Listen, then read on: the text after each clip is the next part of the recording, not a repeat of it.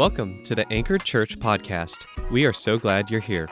For more content and upcoming events, visit anchoredchurchcsra.com. All right, well, as you're seated, turn with me in your copy of God's Word to Psalm 139. Yeah, I know what you're thinking. We're in an Acts series. What are you doing, man? Well, we were supposed to have a guest come in tonight and preach. But I'm going to ask you to pray for my friend Dusty Womack. He's discipleship pastor at Quest Church up the road in Grovetown. And Dusty's one of our favorite men of the Lord to have. Just a faithful brother to come and preach the word. Dusty had a mild heart attack last week. He's having a stent put in tomorrow. He's just having some heart issues right now. And so pray for Dusty, and we'll have him back here soon. And I just spent a whole weekend camping with the guys, and so I had a special sermon prepared. Garrett, thank you. Hey, can we just encourage our brother Garrett here for leading us in worship? Come on. I know the glory goes to God, but Garrett, thank you, man. Thank you so much for leading us tonight. Always blessed by your leadership. So we were looking forward to having Dusty, but God works in all situations and all details, and I'm choosing to believe that this sermon was for such a time as this, and I believe that God brought you here to hear this word. And so Psalm 139, I don't know if you've ever read this psalm before, but this psalm is one of my absolute favorites, and I could not be more excited to preach this to you tonight. And here's what we want you to know tonight, that God created you for a relationship with him. If you hear nothing else I say, please know that God is not only real, but he made you in his image so that you would know him. And so I hope that throughout this psalm that you would just simply know that even though not all of us always feel known, sometimes we feel very alone and very isolated. And I just want you guys to know that you are known by God. And we want you to be known in the Christian community as well. I mean, that's the whole reason why we did the meet and greet moment we did a minute ago. It wasn't just for a transition. We want to make it clear that at Anchor Church, this is not a production. And at a lot of churches, the worship service has become a production. This is an opportunity to get to know one another. We want you to feel at home here at Anchor. We also want you to know that we care who you are. We want to get to know you. And I love seeing so many new faces in the house tonight. I love that over the past couple weeks, I'm just going to brag on Jesus for a moment. We've had our two highest attendances the past 2 weeks as a church plant. So can we give glory to the Lord for that? Come on. Yeah. And half our church, there's several of you who are new, so I'll just share with you that half our church is on the other side of the building. They're kids. We see almost 30 check-ins a week, and then we need a lot of adults to run a thriving kids ministry. And so this is a church that loves your children, and your children right now, if you brought children tonight, I promise you 1,000%, they are being taught the Word of God, and they are hearing the gospel every single week, and they are loved. And because we have, the best kids volunteers in town, I'll just say it. They are absolutely amazing. And so, Psalm 139, how many of you guys ever played dominoes? Any of you guys domino? Like the real game dominoes, not the pizza, like the actual game, all right? I learned this game at a senior adult retreat. I led some senior adult retreats. When I was a student pastor, I got asked to drive the church bus to Pigeon Forge, South Carolina, Pigeon Forge, I don't think that's a place. Sorry, I've had like camping sleep this weekend, so this is gonna be an interesting sermon. Pigeon Forge, Tennessee, and we went up there to some retreat center where mostly senior saints hang out, and they taught me dominoes because I'd never been taught before, and it was a lot of fun. And while I don't remember a lot of the rules of the game, because that was a long time ago and I haven't played it since, I'm glad some of you enjoy it. What I do know about dominoes, my favorite version probably is what you see on YouTube, where they set up the giant domino courses. It's like a whole school gym just full of dominoes, and there's all these different ways they set them up. But we all know the domino effect, right?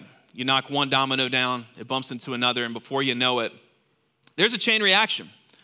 And wrong ideas about God will ultimately lead to a wrong life. And that wrong life will be on the wrong path. And then that will lead you to the wrong destination. Our heart tonight is that you be on the right path, headed towards the right destination. You can write this down. If you're taking notes tonight, just know simply this: bad theology hurts people. Bad theology hurts people. It really does. Some of you have been hurt by bad theology. Some of you have experienced what has been coined now as church hurt. It's kind of a big conversation. I've been hurt by the church too, I promise. And that's because the church is full of imperfect people who need a Savior. And we're actually going to do a whole series in the future. We already have the graphics created and everything. We're planning it right now. We're going to have a whole series on church hurt coming up pretty soon. So if that's a situation you've walked through before, we want you to find healing in that. So keep that in mind as we move forward. But we want to get on the same page tonight with good theology. And we want to discover 4 truths about God that lead to 4 corresponding truths about us. I'll say that one more time. We want to learn about the Lord so that we can learn about ourselves, ultimately for God's glory. So let's write this first one down. This is just a simple, glorious truth that David writes in Psalm 139 is this, that God knows us intimately. God knows every one of us in the room intimately. How many of you would say there's somebody that knows you on an intimate level in your life? Maybe you're sitting next to him right now. Just tell him that you just kind of give him a little nudge there. It's you, baby. All right. I don't know how many things you know about them. I bet it's a lot. And it gives us peace to be known. Amen? Does he give you peace that someone knows, like, those juicy things that nobody else knows, even the embarrassing things, even the things that you think would rub someone the wrong way or make someone think that you're repulsive, but you're loved anyway. All right? And my wife knows all the weird things about me. She knows that when I want to be comfortable, I will cross my big toe and my index toe like this, and none of you can see it, but it happens. And she knows that. She knows all that weird stuff about me, and yet she still loves me. And it's an amazing thing. It's an amazing thing to be known. It's an amazing thing to be loved. And like I said earlier, we're wired for a relationship, a genuine friendship, romantic relationships that would lead to a marriage. We desire to be known. And the proper context for a relationship with God is that we have to understand that we are known completely. Let's get into verse 1 of Psalm 139. Lord, that's God's covenant name, Yahweh, because God's a relational God. Lord, you have, what's that word there? You have searched me and known me. Man, that's a good truth right there. God has searched you. He searched you. All the hidden caverns of your soul, God knows every bit of that. You know when I sit down, when I stand up, you understand my thoughts from far away. The verb search, if we get down to the Hebrew, means to examine with pain and care. Think about like a miner going deep into a cave, mining for gold, or a surveyor exploring land, or an investigator investigating a legal case. This is like the painstaking care that goes into a search like that. That is how well God knows you. And can I just encourage you with something tonight? It's not to get you. It's not so he can catch you doing something wrong or anything like that. I know sometimes maybe some of us in the room have a picture of God, with his glasses way down on his nose, and he's got his clipboard here, and he's waiting for you to go out of bounds or waiting on you to make a mistake. God's not like that at all. He's like the most loving father you could imagine. Now, it was kind of hard for me for a while to understand because I didn't really have a dad growing up. So I couldn't just think of my dad and go, yeah, he's like that, because my dad abandoned us. So for some of you in the room, maybe that's how you feel about God, because that's your experience with a father. But I can tell you that not only is God perfect, and not only God loves you and wants a relationship with you, but he has searched you and known you, and he has examined you with deep care, and he loves you so much. Let's keep on going into verse 3. You observe my travels and my rest. You're aware of all my ways. How many? All my ways. Oh man, okay. God knows all my ways. Before a word is on my tongue, you know about it, Lord. You have encircled me. And in fact, I want you to underline that word in your Bible. It's okay to underline your Bible. Encircled. We're going to come back to that in a second. You have encircled me. You have placed your hand upon me. Parents, come on. You know what I'm talking about. Sometimes you place a hand upon your child, and it's that encouraging hand of, hey, it's going to be okay. And sometimes you place that hand upon your child and they know they messed up. It's like, oh, that's the heavy hand. But both are love, amen? And God does the same thing to us. He'll put that loving hand on you. Hey, it's okay. And then, hey, yeah, we need to talk about that. And both are love. This wondrous knowledge, what wondrous knowledge? Everything we've just said. This wondrous knowledge is beyond me and you. It is lofty. I am unable to reach it. So if you have trouble wrapping your mind around God's love for you, his painstaking care for you, his deep, deep love for you, that's okay, because we're not meant to understand completely. In fact, Paul thinks about this. He meditates on it. He says, Lord, this is Ephesians 3. He says, how high, how deep, how wide is your love for me, oh God? It's beyond our understanding. God knows our actions, our thoughts, our motives, our words, where we're at, where we're not at, everything. And you know, this is different.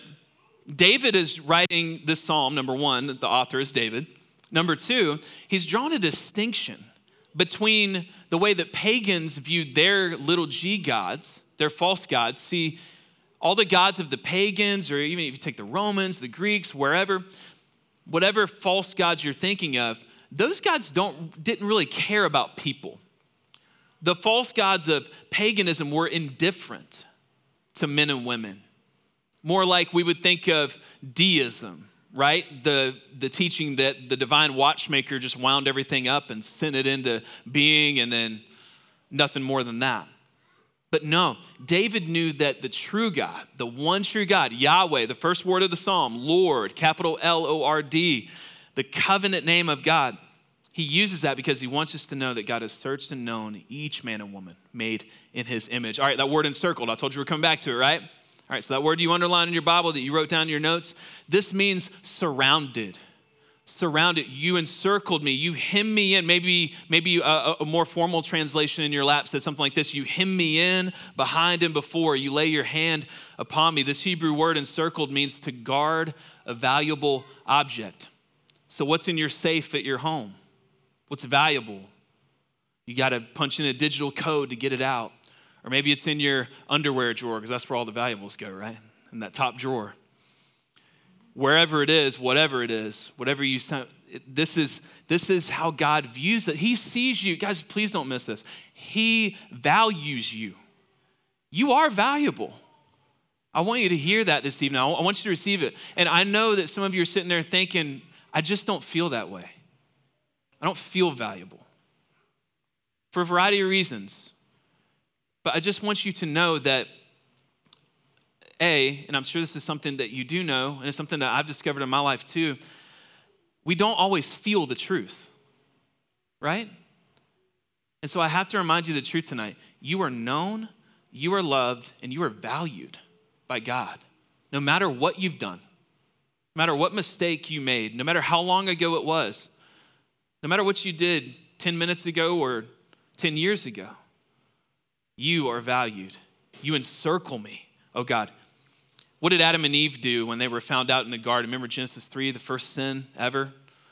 What was Adam and Eve's response? They hid. They were ashamed. That's what sin does in our life. It makes us want to hide. Makes us want to go away from God. And we can't play hide and seek with God. I know we play it as a fun game. In fact, my kids, it didn't take long before they thought they could hide from me. But they didn't know that Dad knows all the good hiding spots. I knew every hiding spot. I remember my youngest, Ellis, he would love to wrap up in the curtain like a burrito. And it would make me a nervous wreck because I knew I spent an hour trying to get that curtain rod straight. And he's just wrapped up in it. And he's convinced he is completely invisible. There's no way that I can see him. But I'm just like, curtain, got it. Dad knows all the hiding spots. And I just want to encourage you, no matter where you're at in your relationship tonight, no matter what mistakes you've made, no matter how close or far you feel from God, you cannot hide from him.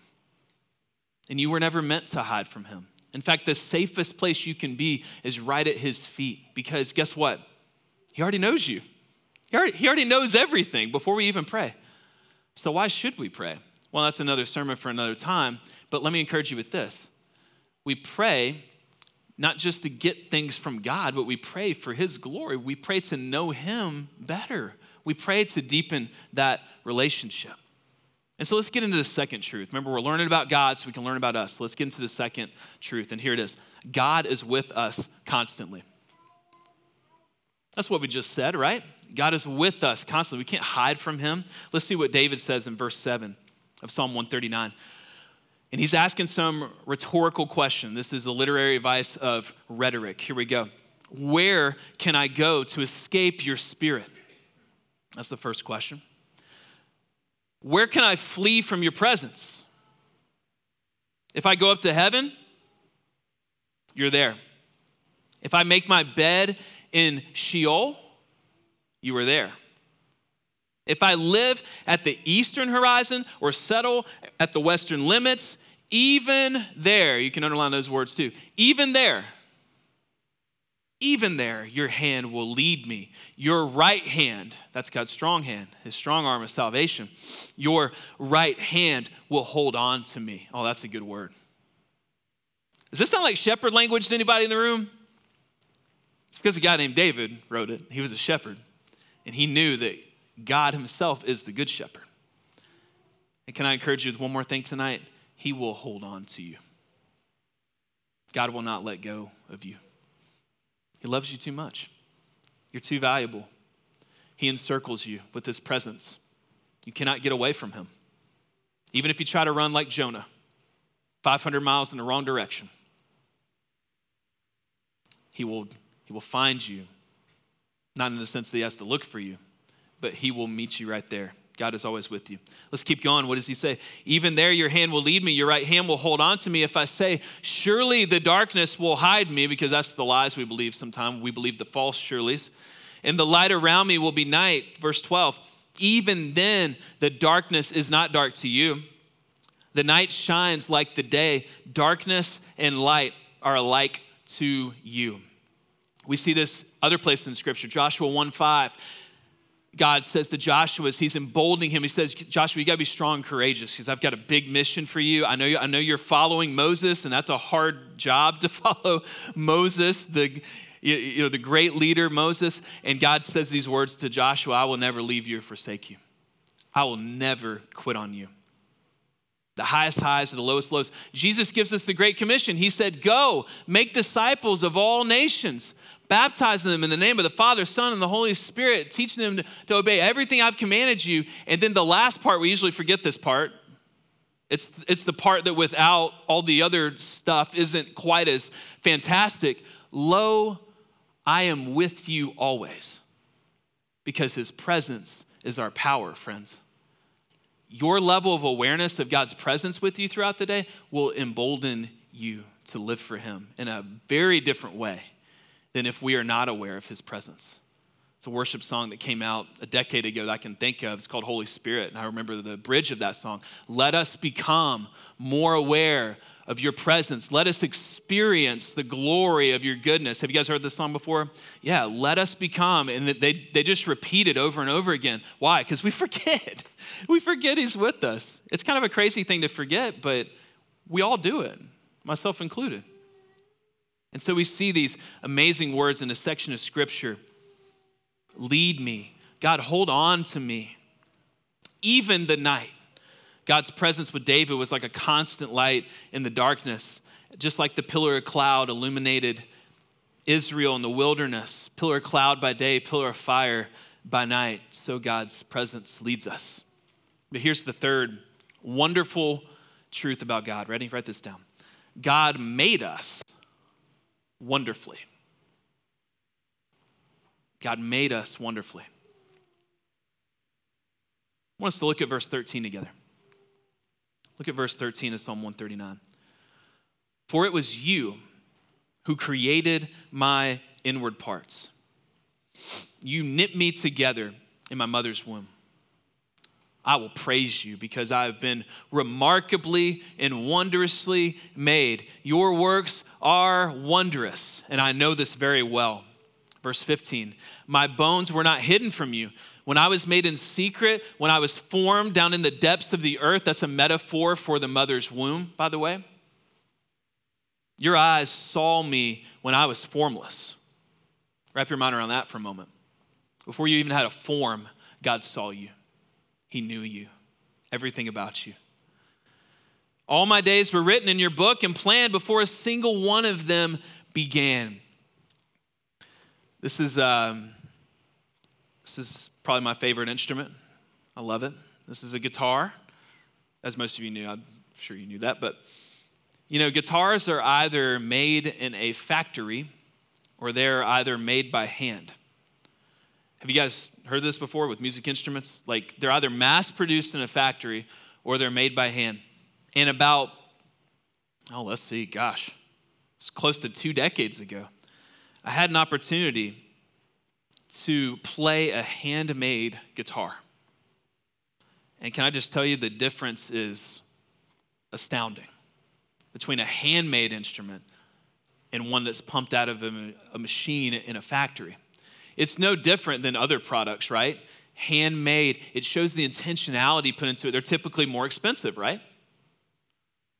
I want you to know this evening that you are handmade by God. Yes, God didn't literally make you. It is a metaphor. God creates with his words, the scriptures teach us. He just speaks things into existence.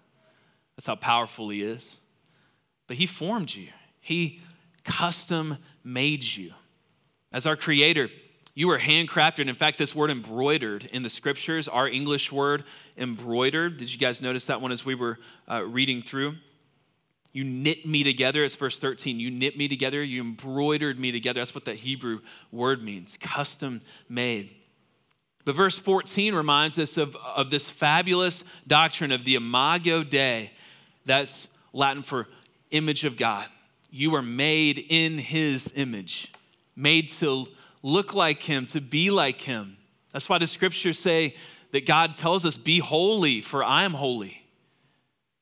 To imitate, Ephesians 5:1, therefore be imitators of God, because we're like little mirrors made to reflect his glory. That's why he says we are the light of the world. Why? Well, we're not the source of the light. It's Christ in us and through us, and we just simply reflect and shine that light that he would be glorified.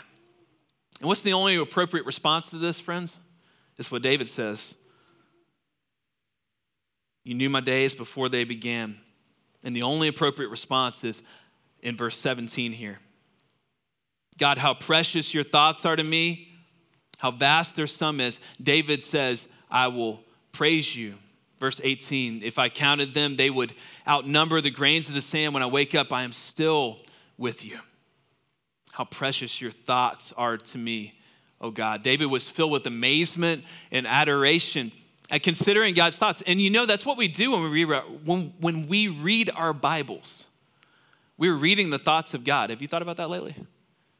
It's not just the verse of the day. It's not just what's on coffee cups and t-shirts. I mean, this is God's love letter to us. I know sometimes we say the Bible's an instruction manual. I don't know about you, but I could not think of something I'd want to read less than an instruction manual. I typically don't read the instruction manuals. That's why my things break. I probably should read more of them. This is a love letter to you, to me, to all of mankind throughout human history, but really, it's not only that, it's a wonderful story about, not really ultimately about us, ultimately about God. And he gets the glory for it all. But just a couple more things. I don't know if you've received a note lately. How many of you guys like to write your sweetheart a note? Come on, it's okay to admit it in the room. Are any of you guys note writers? Anybody? No. Okay. All right. We need to work on that. All right. Promise you, no one will get mad at you for it. It will, especially if you're married or dating in the room. You're welcome. All right. Write that note. I got one last week, and it was a game changer. I didn't simply need a note. It was the words that were on the page. And I received a gift from my wife, but the words that were on that page were so timely. And it was like 4 sentences. And it was just the simple, honest truth that I needed to hear in that moment. And it strengthened me. It made a huge difference in my week. And that mirrors what God wants to do for you daily in his word. Did you know that before you even go and open up the Bible, before that devotion book tells you to go there, before you go to Bible study and you open up many of you ladies are going through 1 John right now, and you go to read 1 John. Before you even go there, God already knows where you need to be. He knows exactly how to communicate his word. See, this seems static to us, doesn't it? They're words on a page. But can I tell you something? God's word is not static. Hear me tonight. God's word, what does Hebrews 4 say? Come on. Living, active, not passive, living and active, sharper than a two-edged sword. Come on. And goes into our soul and rightly splits us open sometimes, but not in a I'm gonna get you way, in a loving way, in a way that calls us to restoration and repentance and a new life in Christ. And that leads us to our final truth tonight.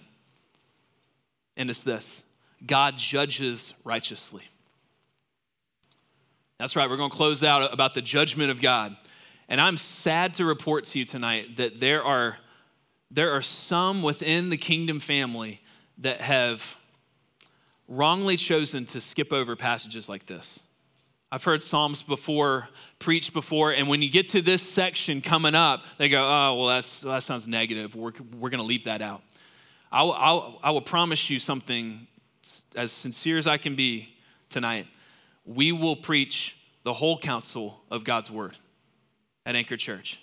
We're not trying to be better than anybody. I'm not saying that in a prideful way or anything like that. We just want to be honest. We want to look at all of God's word. We want to preach this whole psalm because we would miss something very important tonight. And so what do we see? We see a longing for righteousness and justice. This is what David does over and over again. Have you guys noticed this? For those of you that have read several Psalms, if you haven't, I invite you to read the Psalms of David more. Maybe start with Psalm 23, Psalm 51, some of the more familiar ones, or Psalm 1. It's one of my favorites.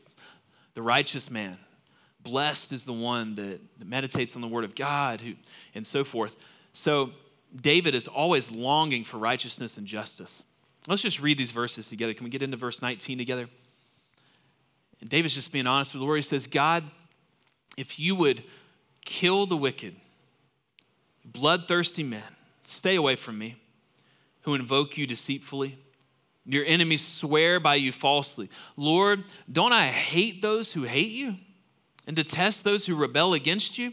I hate them with extreme hatred. I consider them my enemies. David abruptly shifts from a spirit of wonder and adoration to this intense prayer against the wicked. And these are difficult to navigate sometimes. I mean, he didn't just say he doesn't like, well, God, I love them, but I don't really like them, and I'm just kind of struggling right now. He says, I hate them with extreme hatred. So what do we do with that? Well, let's talk about it for a moment. He's talking about these wicked and bloodthirsty men. And let's back up for a second. Whenever we come to a difficult passage in Scripture, we have to say, what is really going on here? Why would the Holy Spirit inspire David? Because we believe that the Holy Spirit is ultimately the author of Scripture. That's what we teach doctrinally here. That what could David have been inspired to write down by the Holy Spirit? And here's a truth you can write down tonight. It's not going to come up on the screen. I'll say it a couple times. David's adoration filled him with a zeal for God's honor. David's adoration, his love for the Lord, it filled him with a zeal for God's honor. David was undeniably God's advocate. He wanted to be on God's side, and therefore even allowed himself to hate those who hated God. In fact, David boasted, I hate them with, some translations say, a righteous hatred, a perfect hatred, regarding them as enemies. What David is not doing is establishing some kind of petty grudge. What he's not saying is anything, and by the way, the response to a psalm like this isn't, okay, cool, I'm just going to get on Facebook and tell all the people that I hate them, and I hate them with extreme hatred and all this. What he's saying, guys, I mean, it's really simple. Let's just break it down. I hate evil. You ever read the news and just read the wickedness that comes across our feeds every day and just go, man, I hate that. That murder that was committed, the terrorism, that just came across a lot of our feeds on the other side of the world. Man, I hate that. I hate that that's happening. And yes, Jesus calls us to love our enemies. He absolutely does. But we can get tangled up in, should we display hate like David is talking about? Can I just give you some clear instruction? This is not a license to go and just start expressing hatred for whoever we don't like. This is not God's intention from this word. What David is doing, again, just to reiterate, he has a zeal and a passion for God's righteousness. And what he says, ultimately, he says, God, I agree with you. You catch that? God, I agree with you on what's good.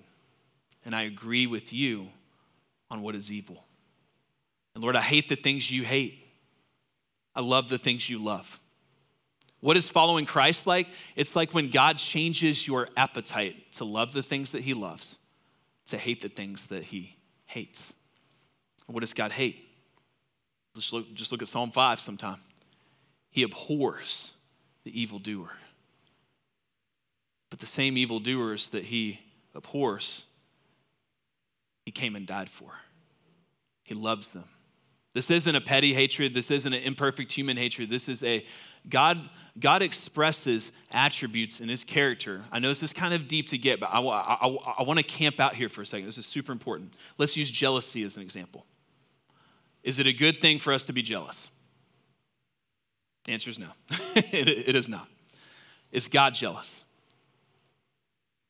The scriptures say he is. He's a jealous God. Is God jealous in a petty and meaningless kind of way? No, perfect love brings about a perfect and righteous jealousy.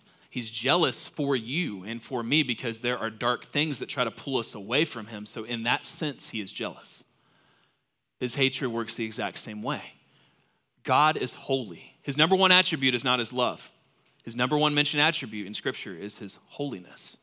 He's so holy that we cannot imagine how perfect he is. But at the same time, we cannot imagine how deep his hatred is for evil. We can't wrap our minds around it. We can't wrap our minds around it. And so David struggles to wrap his mind around it. And he just says, God, simply put, I agree with you about evil. I want to love the things that are good. I want to hate the things that are evil. But here's the last part tonight. Can we just read these last two verses together? And this is going to sound familiar to you. You probably have read these before. If not, I want to introduce you to two of my favorite verses in all the Bible. And here it is. David prays. And this can be your prayer tonight. Search me, God, and know my heart. Test me and know my concerns. See if there be any offensive way in me, and lead me in the way everlasting. David comes to the God of perfect knowledge, constant presence, God of love, and he knows that God can be trusted to search him and know him at the deepest levels. It's also an admission of the fact that God knew David better than David even knew himself. And God knows you better than even you know yourself or your best friend or your spouse or whoever knows you the best. God knows you better. He says, Lord, take your holy light. And it's kind of like radar, friends. It's like God takes his holy radar and he just exposes the parts of us that sometimes we don't want to admit they're there. Sometimes we don't want to acknowledge that these things are real, that we really are struggling with the things because unfortunately, the best advice some of us have been given is just ignore it. Ignore those feelings, ignore that, and it'll just go away. It'll just overlook. We'll just sweep it under the rug. That's not what David's saying here. He's saying, God, I need you to search me. You know me, so God, search me, test me. Have you asked God to test you lately? I want to invite you to that tonight. Say, God, test me. I know that's a scary thing to pray. God, please test me. But what is God doing? Well, let's use the bigger word, assessment. God is assessing your heart. He's like a loving surgeon. What does a surgeon have to do before he can do surgery? He's got to do a consult, right? We have to make a diagnosis. We have to see what the problem is. We have to consult and talk about the surgery. And then that loving, caring surgeon takes his scalpel, which, yes, that incision does not feel good. Many times we're during the incision. We're under anesthesia, thank goodness. But God takes his holy scalpel, which we've already said is his word and his truth, and he pulls out of us the things that don't belong. And maybe tonight, this is my simple invitation to you. Pray to God in this moment, because we all have a response to make. This is our response time. Garrett's going to lead us in a song in a moment. I want to invite you. Ask God to remove whatever does not belong out of your life. I don't know what that is tonight, but I can guarantee you that God can remove it. I don't know what it is. Maybe it's a fear of something. The Bible says God has not given us a spirit of fear, but one of power, love, and sound judgment. God wants to take that fear out of you and fill you with boldness. Maybe what's inside your heart tonight is a lack of surrender to him, is a rebellion against God. Maybe you've been very churched, but maybe you haven't really started a relationship with Jesus Christ. You haven't repented of your sin and confessed your belief in him. We invite you tonight to do that. Can I tell you something? Many years of my life, this is for someone that needs to start a relationship with Jesus tonight. There were many years of my life where I was fine with Jesus being my Savior. You know what I mean? I was fine with him saving me from my sin. Because I knew I was a sinner. I had no problem with that part. I know I mess up, I make mistakes daily. I know I don't line up with God's word. And I need forgiveness. So I was fine with the Savior part. But you know what part I struggled with for 20 years of my life? Lord. Jesus being the Lord of my life. Because you know what that meant? That I was going to have to change. I'd have to do things I didn't want to do. That would have a king issuing a decree over my life that would conflict with what Brandon wants. Maybe that's you tonight. Maybe you are afraid to take that first step of following Jesus because you know if you say yes to him, then that's going to have to happen. And I just want to tell you tonight, whatever that is, whatever that next step that would have to happen if you started following Jesus, I can promise you it is always worth it. Following Jesus is never easy. He never promised it was easy. He made it simple, but he did not make it easy. He said, if you want to follow me, deny yourself, take up your cross, and follow me. And that's the invitation to you tonight. We invite you to follow Jesus. Repent of your sin. Just tell God, I'm sorry, Lord. I'm a sinner. I know it, and I need your grace and forgiveness. Receive his grace and mercy into your heart tonight, because that's why he died on the cross for you, because he wanted you to be forgiven of your sins. Not any works that we could bring to the table, but purely by his grace gift to us. And that through repentance and faith, we could be restored. You could leave Anchor Church tonight with a new heart of flesh that feels, that really senses God's word. And you can have a real relationship with the God that knows you so well, that says you are loved and valuable and treasured. So we all have a response to make tonight. I want to invite you to stand with me if you would. And we're going to pray together. We're going to prepare our hearts for worship, for response. Those words we read a minute ago, just pray with me now. Lord, search us. Search us, God. Know our hearts, Lord. Test us, Lord. All our concerns, God, we bring them to you tonight. See if there be any hidden way within us, Lord. The enemy is so crafty and so deceptive. And God, we need truth. We desperately need to just see reality and the next steps that you have for us. God, speak a word to every heart tonight, whether it's someone that needs to follow you or be saved by you for the first time in their life, to start a relationship with you, that they would turn from their sin and trust in you. Maybe someone that needs to repent of sin tonight that's holding them back in their relationship. Lord, maybe they believe and maybe they've followed you, Lord, but there's something entangling them right now and keeping them from growing spiritually. I pray that repentance would happen in this place. Maybe someone needs healing tonight, Lord. I pray that they would cry out to the God that heals, to the God who saves, and who say, Lord, heal me. Lord, heal my family member, spiritually or physically, and God, that we would trust you with the results, knowing that you are sovereign, knowing that your plan is better than life itself. Lord, see if there be any offensive way within us, any way that we get us off track. And Lord, lead us in the everlasting way. Lead us in the way we should go. And I lift all this up in Jesus' name. Amen. Thanks for listening. For more information, visit anchorchurchcsra.com or follow us on social media at Anchor Church CSRA.